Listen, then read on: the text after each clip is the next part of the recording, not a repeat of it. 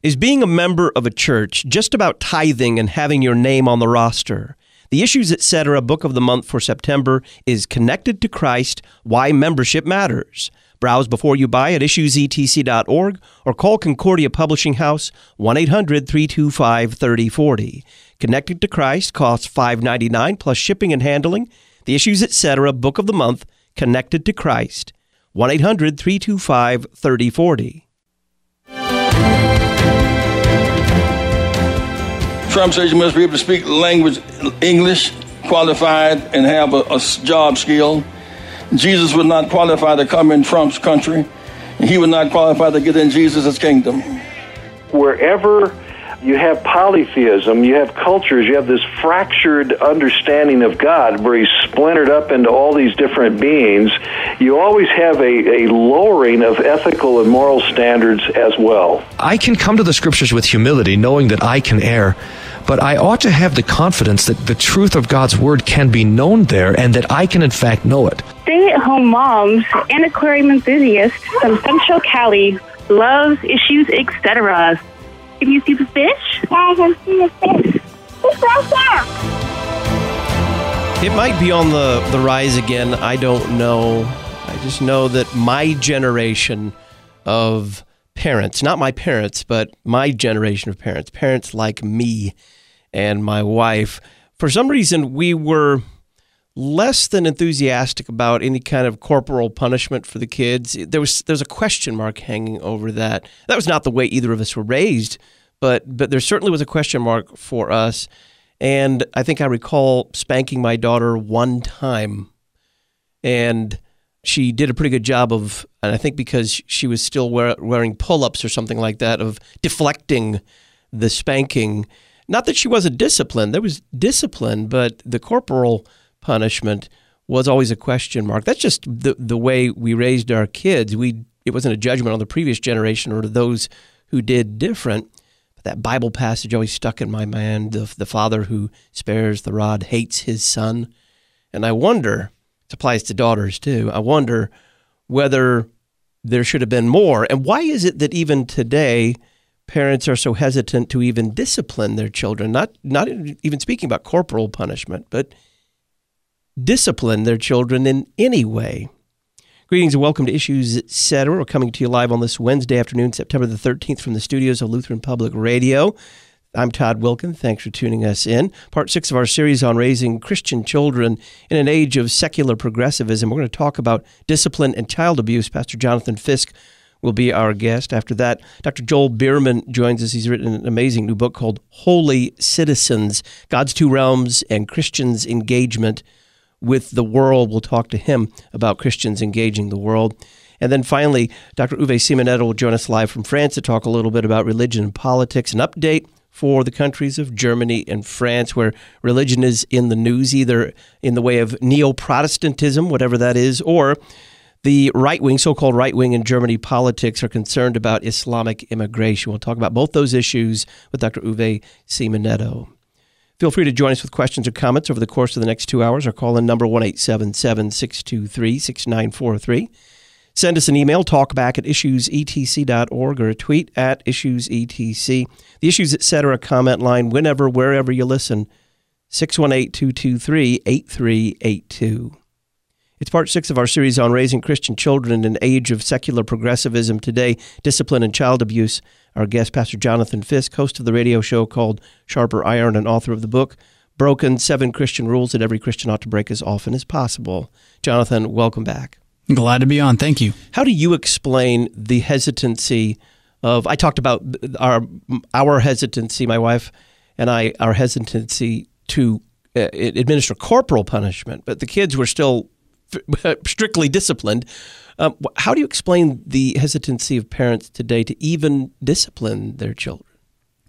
Yeah, I think there's maybe 3 different edges to that. And as you were describing that, you were describing my own personal feelings as well, as somebody who has attempted to take seriously maybe a less than structured or disciplined childhood. Whether that's my parents' fault or my fault, I'll leave to another time. But believing that I wasn't served well by having few boundaries. I've tried to, with my own children, figure out how to give them a little more structure, a little more firmness.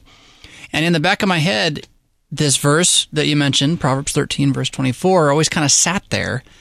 And yet I never really liked the idea of corporal punishment. So there's something going on there that I think maybe is a deeper question. Then you have what we've talked about already, which is this belief amongst postmoderns or millennials or almost millennials, whatever you want to call us, the 30-year-olds right now, 20-year-olds that have kids. There's this belief that they don't have any authority. There's an abdication of any awareness that there is an authority in the parent and sort of a total attempt to be a friend to the child right away.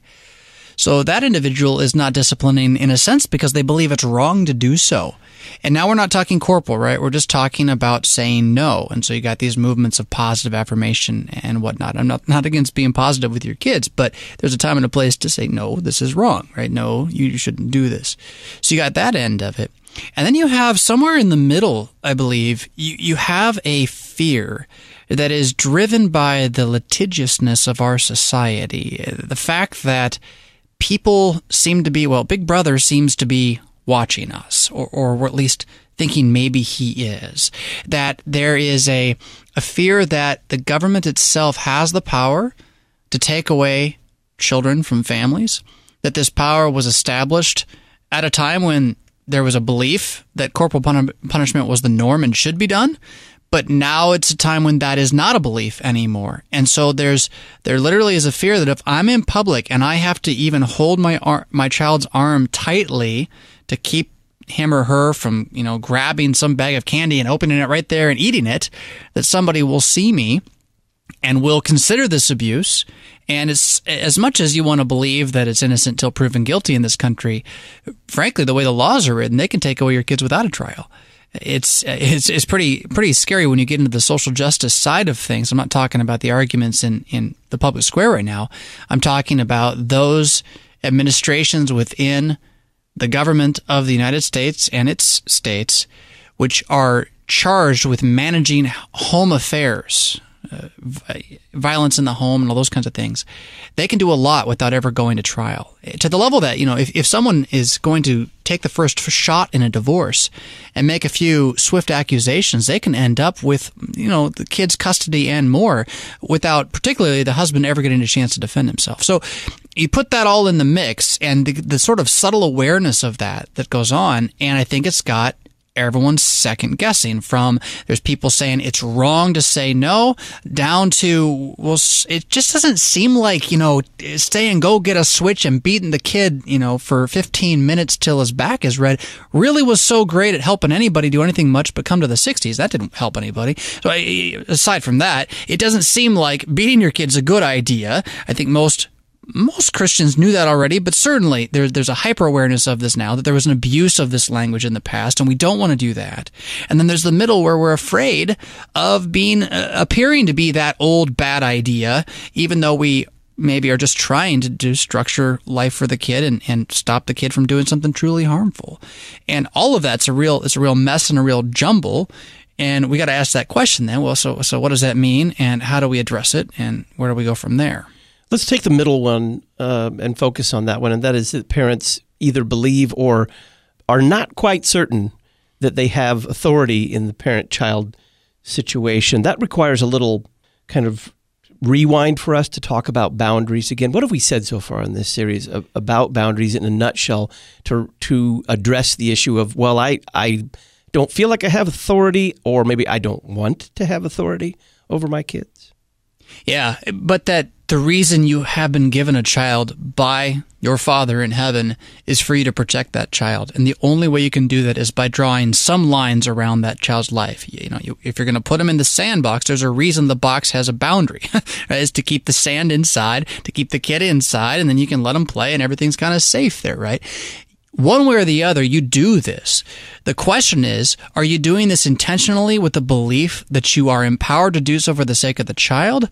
Or are you being pressed by the winds of this age to only draw the boundaries that the age kind of is drawing for you, that you're assuming into reality without really thinking about those things? So this also gets into, and we've talked about this before, part of it is recognizing that as a parent-child relationship, one of the most powerful things you can do for the good of the child is to let your yes be yes and your no be no. That when you are going to exercise authority in any way, shape, or form, that you don't waffle, that you don't go back and forth. And so if you're going to say, look, this is the rule in the house, this is the way we live in this house, you got to kind of stick to that thing. We also have talked about, and we'll probably talk about again, how that has to change a little bit with age. I mean, you don't have the same boundaries for your 12-year-old as you have for your 2-year-old. You're going to move those boundaries in that way, but that's different than the waffling I'm talking about. The waffling I'm talking about is when the child throws the temper tantrum, you just kind of back off on your attempts to stop the child from doing whatever they were going to do. And so pushing back to this idea that if you're not going to be a boundary setter for your child as a parent, then what are you? There is, I guess, you could make the argument, I am an example. Yeah. So somehow by example alone, the child is gonna receive the positive instruction that I give and will grow into doing that. And there's something to that. I mean, it's not as it's all wrong. You definitely want to have that. But it's sort of naive. It's almost like you don't believe there's danger, right? Like you don't believe there's anything wicked in the world or dangerous to your child that they can get into if you don't say no. So I'm gonna use an example here of one of the times early on that to one of my children's lives, I decided corporal punishment was the answer. And that was when they tried to touch a stove or a fire. I decided that a light smack on the hand that actually didn't hurt them, just kind of scared them a little bit, was far preferable to them actually burning their hand. So it was an issue of, do we have pain or do we have actual destruction, right? And I never liked doing it, but it was like, golly, which one are we going to pick here? Where that line gets drawn, that's the challenging thing. And for myself, I found that the further it went away from being an immediate protection moment, right? Like we're going to have a little pain so that you don't have a lot of pain.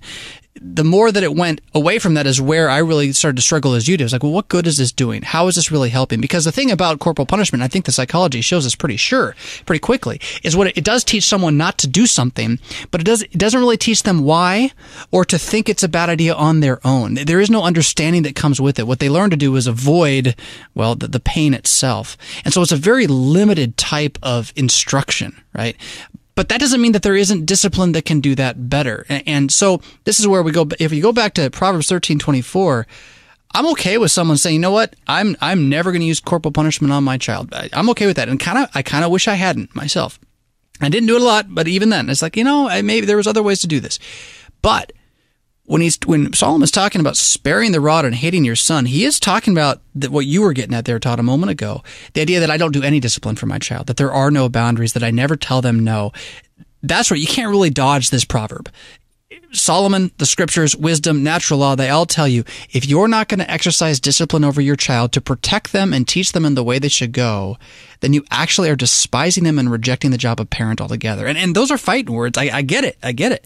But it's scripture. I mean, what are we going to do? You got to face it for what it is. So let's go into that passage. How would you describe what it says with just about a minute here before we take our first break? How would you describe the passage we've both referenced here? Right. So, I mean, obviously it's using the idea of the rod or the lash or some sort of physical pain as a way of stopping somebody from doing something wicked or evil or harmful. And it's saying that you have to, basically, you're going to have to cause your son, your child, pain for them to learn. That is being spoken as a metaphor, though. And that's where I would say, this is not a prescription of corporal punishment. It's a prescription of discipline. And you get this from the couplet, right? That it's got a parallel. But he who loves him, that is his son, is diligent to not beat him, right? Not abuse him, not harm him physically, is diligent to discipline him. So it's pressing to this idea that if you're going to teach a child in the way that he should go, you're going to show him that there's a path to walk on. That means showing that there are curbs to the path, that there are boundaries that you can't go off of. Otherwise, you end up in the weeds or in the quicksand. And sometimes that's going to be painful. I think, again, of the example where, and most parents have had this moment where the kid's about to step into the street and you're like, you grab the arm, right? Because you don't want them getting hit by the car.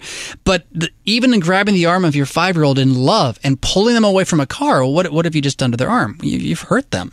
They might even look at you completely unaware of what was going on and begin crying because all they know it was that they've been disciplined. And so there's this give and take of learning how to see, I'm here to protect the child. I'm not here to harm the child. How do I do this in a world that is full of harm? And it's just not as easy as, well, you better spank, or nope, no spanking. I think if you take either one of those answers, you're kind of punting the game, or punting the ball. Pastor Jonathan Fisk is our guest. It's part 6 of our series on raising Christian children in an age of secular progressivism. Today we're talking about discipline and child abuse. He's author of the book, Broken 7 Christian Rules That Every Christian Ought to Break as Often as Possible. We'll be right back.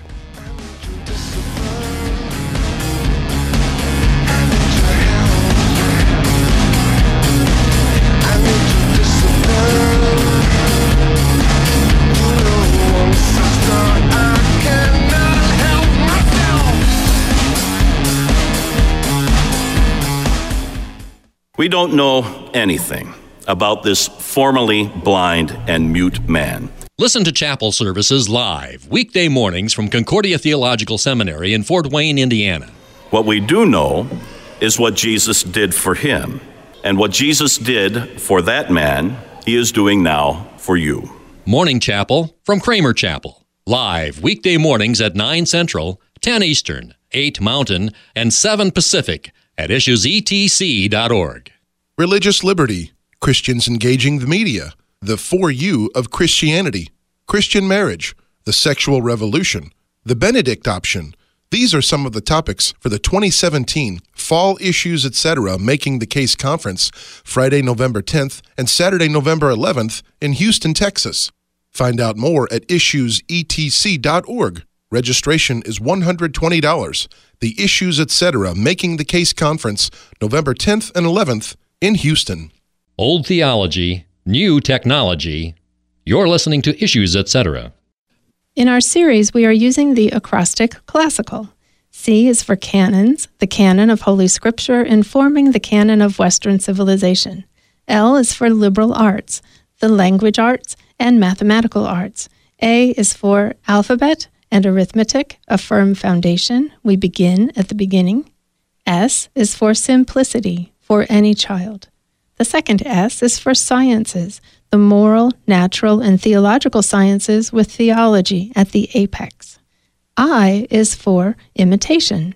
Whereas in the child-centered approach, the child's own thoughts become his focus, in classical education, the child imitates that which is greater than himself. He studies and imitates the great speeches, art, music, literature, and ideas of all time, including the catechism, prayers, hymns, and the word of Christ for life eternal. Learn with us at ccle.org. Now looking back, I can recall times we disagreed, when I could not take hold of his old-fashioned ways. Welcome back to Issues Etc. I'm Todd Wilkin. Pastor Jonathan Fisk is our guest. It's part 6 of our series on raising Christian children in an age of secular progressivism today, discipline and child abuse.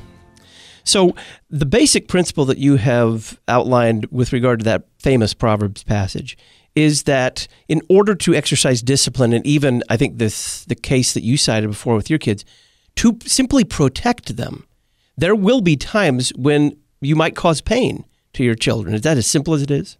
Yeah, I think so. And that knowing that you should probably be ready to do it on purpose. And that doesn't necessarily mean corporal punishment. But I'll just use a really, really silly example. So my child has been promised that this evening my child will get to play Minecraft for 2 hours. Then my child proceeds to behave in a way completely inappropriate to the age, right? Whatever that might be. And in an attempt to have a conversation with the child, it doesn't work. The child continues to behave poorly and escalates the scenario.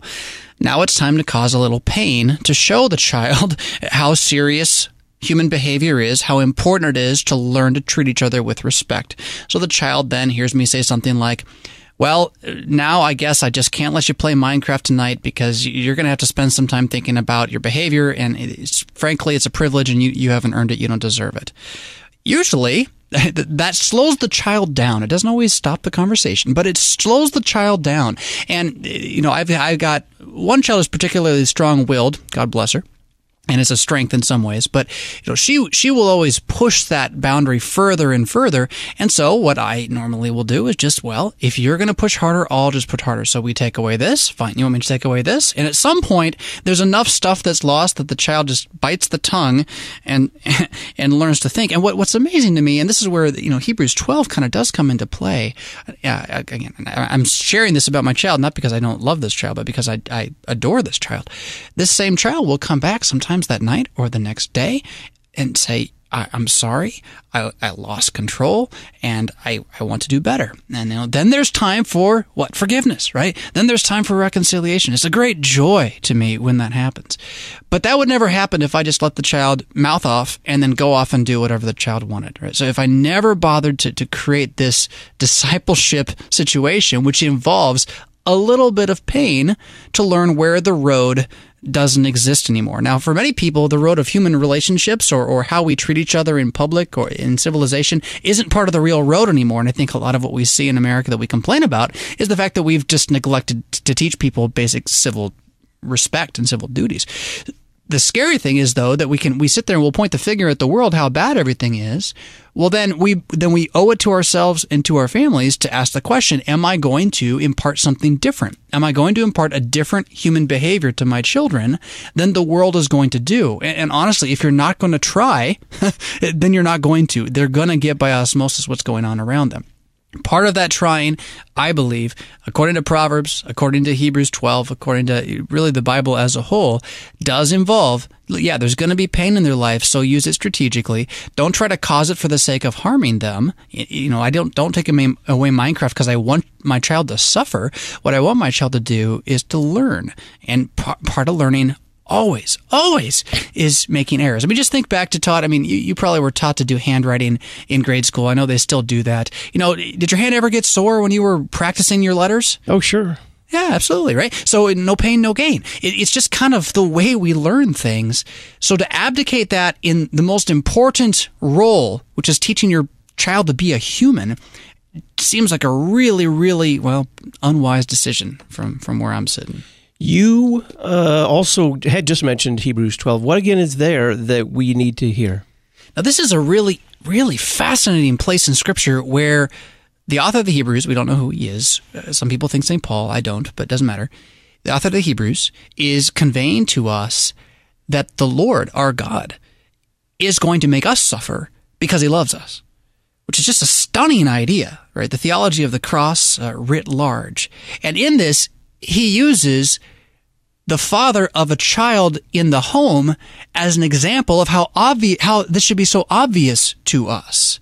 Right? Have you forgotten the exhortation that addresses you as sons, he says, and he quotes the Old Testament. My son, do not regard lightly the discipline of the Lord. And the Greek there, it's punishment, right? This is not just a pure discipleship word. It's the punishment of the Lord. Nor be weary when reproved by him, for the Lord punishes, he disciplines the one he loves, and chastises every son whom he receives.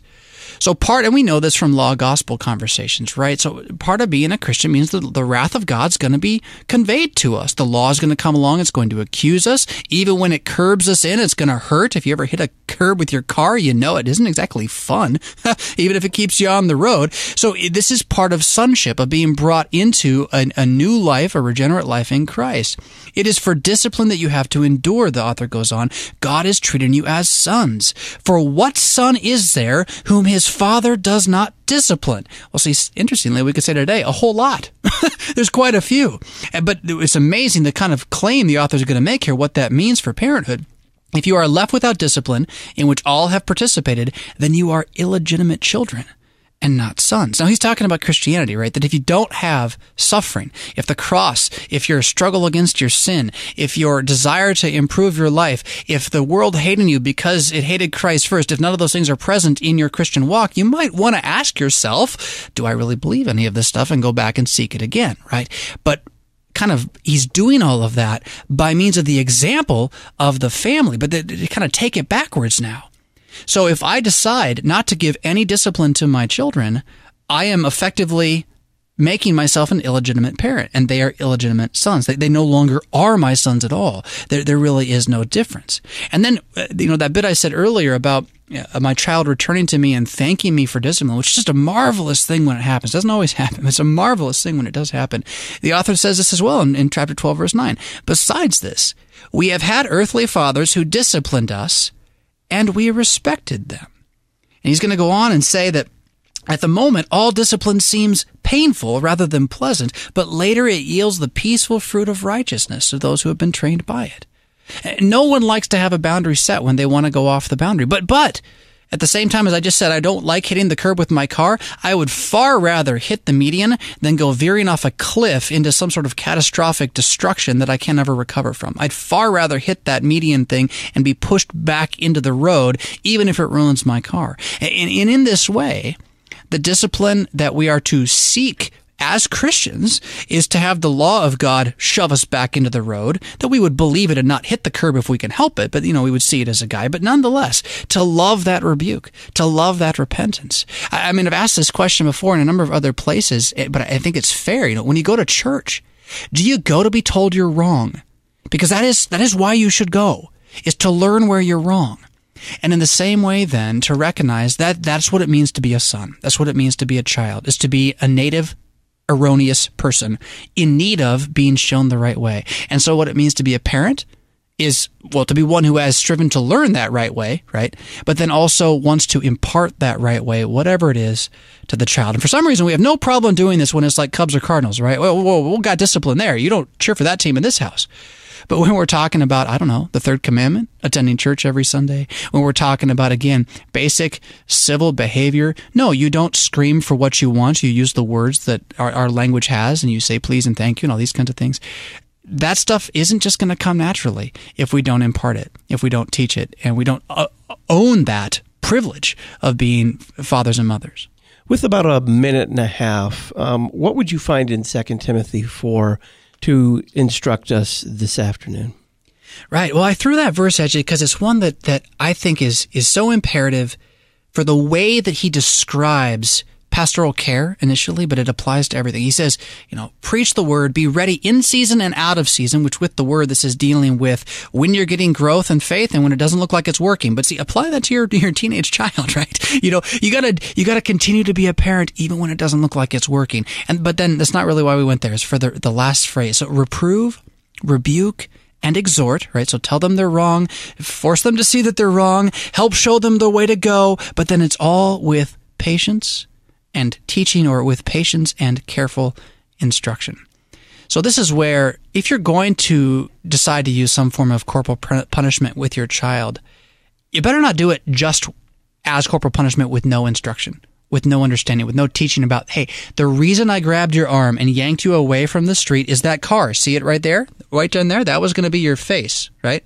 And so I chose to grab your arm instead of letting your face hit the car. You want to always bring that careful instruction to any of the discipline that you do. When you sit down and you say, no, I'm not going to give you this piece of candy that you're screaming for, and here's why. Talk to the child like they are, like they can learn. Like that's what they're there for, is to learn. It's amazing how much they pick up. Anyhow, patience and careful instruction, recognizing that you're going to fail at this, which is why you should, I think, have some hesitancy when it comes to all forms of discipline, and especially corporal punishment, because it's way too easy to use it for yourself. At the same time, trying to apply that patience for the sake of the child, putting their good above your own, putting their learning above your own, and recognizing that that's the role. That's what it means to be a parent, is to instruct one who comes after you. Pastor Jonathan Fisk is host of a radio show called Sharper Iron and author of the book, Broken, 7 Christian Rules That Every Christian Ought to Break as Often as Possible. You'll find a link to that book at our website, issuesetc.org. Click Listen on Demand or call Concordia Publishing House and ask for Broken by Pastor Jonathan Fisk. Their toll-free number, 1-800-325-3040, 1-800-325-3040. When we come back, Dr. Joel Bierman will join us. We'll be talking about Christians engaging the world. Lutherans have positioned themselves in the world sometimes very, very quietly. We've kind of snuck into the public square. Is that the position that our theology, Holy Scripture, and our confessions would give us in the public square where we engage the world? Sometimes we use an excuse, a teaching that Luther found in Scripture of the so-called two realms or two kingdoms. Is that justified? We'll answer that question after this. Oh, I just can't wait to be king. Don't say do this, don't say be there, don't say stop there, don't say see here. When pastors talk about us, they call us ad crucem. When laity mention us, they speak of ad crucem. When non-Lutherans address us, they say ADC Rucam. But no matter how you say it, ad crucem is the place to go for greeting cards, artwork, jewelry, ornaments, housewares, church certificates, church banners, and all your gift-buying needs. Visit adcrucem.com, confessing the faith through art and word. ADCRUCEM.com. When a Christian woman is critical of her own flesh, she holds her Creator in contempt. Rose Adel from her new book, Ladylike Living Biblically. Our Heavenly Father knit us together in the womb. He did not do a bad job. We are fearfully and wonderfully made. Psalm 139:14. That goes for everyone, including the one who thinks she's the ugliest of them all. You can purchase and download Concordia Publishing House's new audiobook, Ladylike Living Biblically, at Amazon, Audible, and iTunes. If you're like me, you remember when education was about the basic skills of reading, writing, and arithmetic, and about reading great literature and history that gave our kids models of what it is to be a good person. Memoria Press's classical Christian curriculum is bringing this kind of education back. Get $5 off your next order by using the coupon code LPR. For more information, go to memoriapress.com. Memoria Press, saving Western civilization one student at a time. Creo en Dios Padre Todopoderoso. Millones confesan los credos cada semana. ¿Pero por qué? Aprende más sobre los credos cristianos y las confesiones luteranas este mes en The Lutheran Witness. Recibe 6 ediciones de la revista principal de la Iglesia Luterana Sínodo de Missouri para $6.99 por visitar a cph.org/trylutheranwitness. The Lutheran Witness, interpretando a un mundo contemporáneo desde una perspectiva cristiana. Continuing education for the Confessional Lutheran. You're listening to Issues, Etc. LCMS Rural and Small Town Mission exists to support and encourage congregations in rural and small town settings.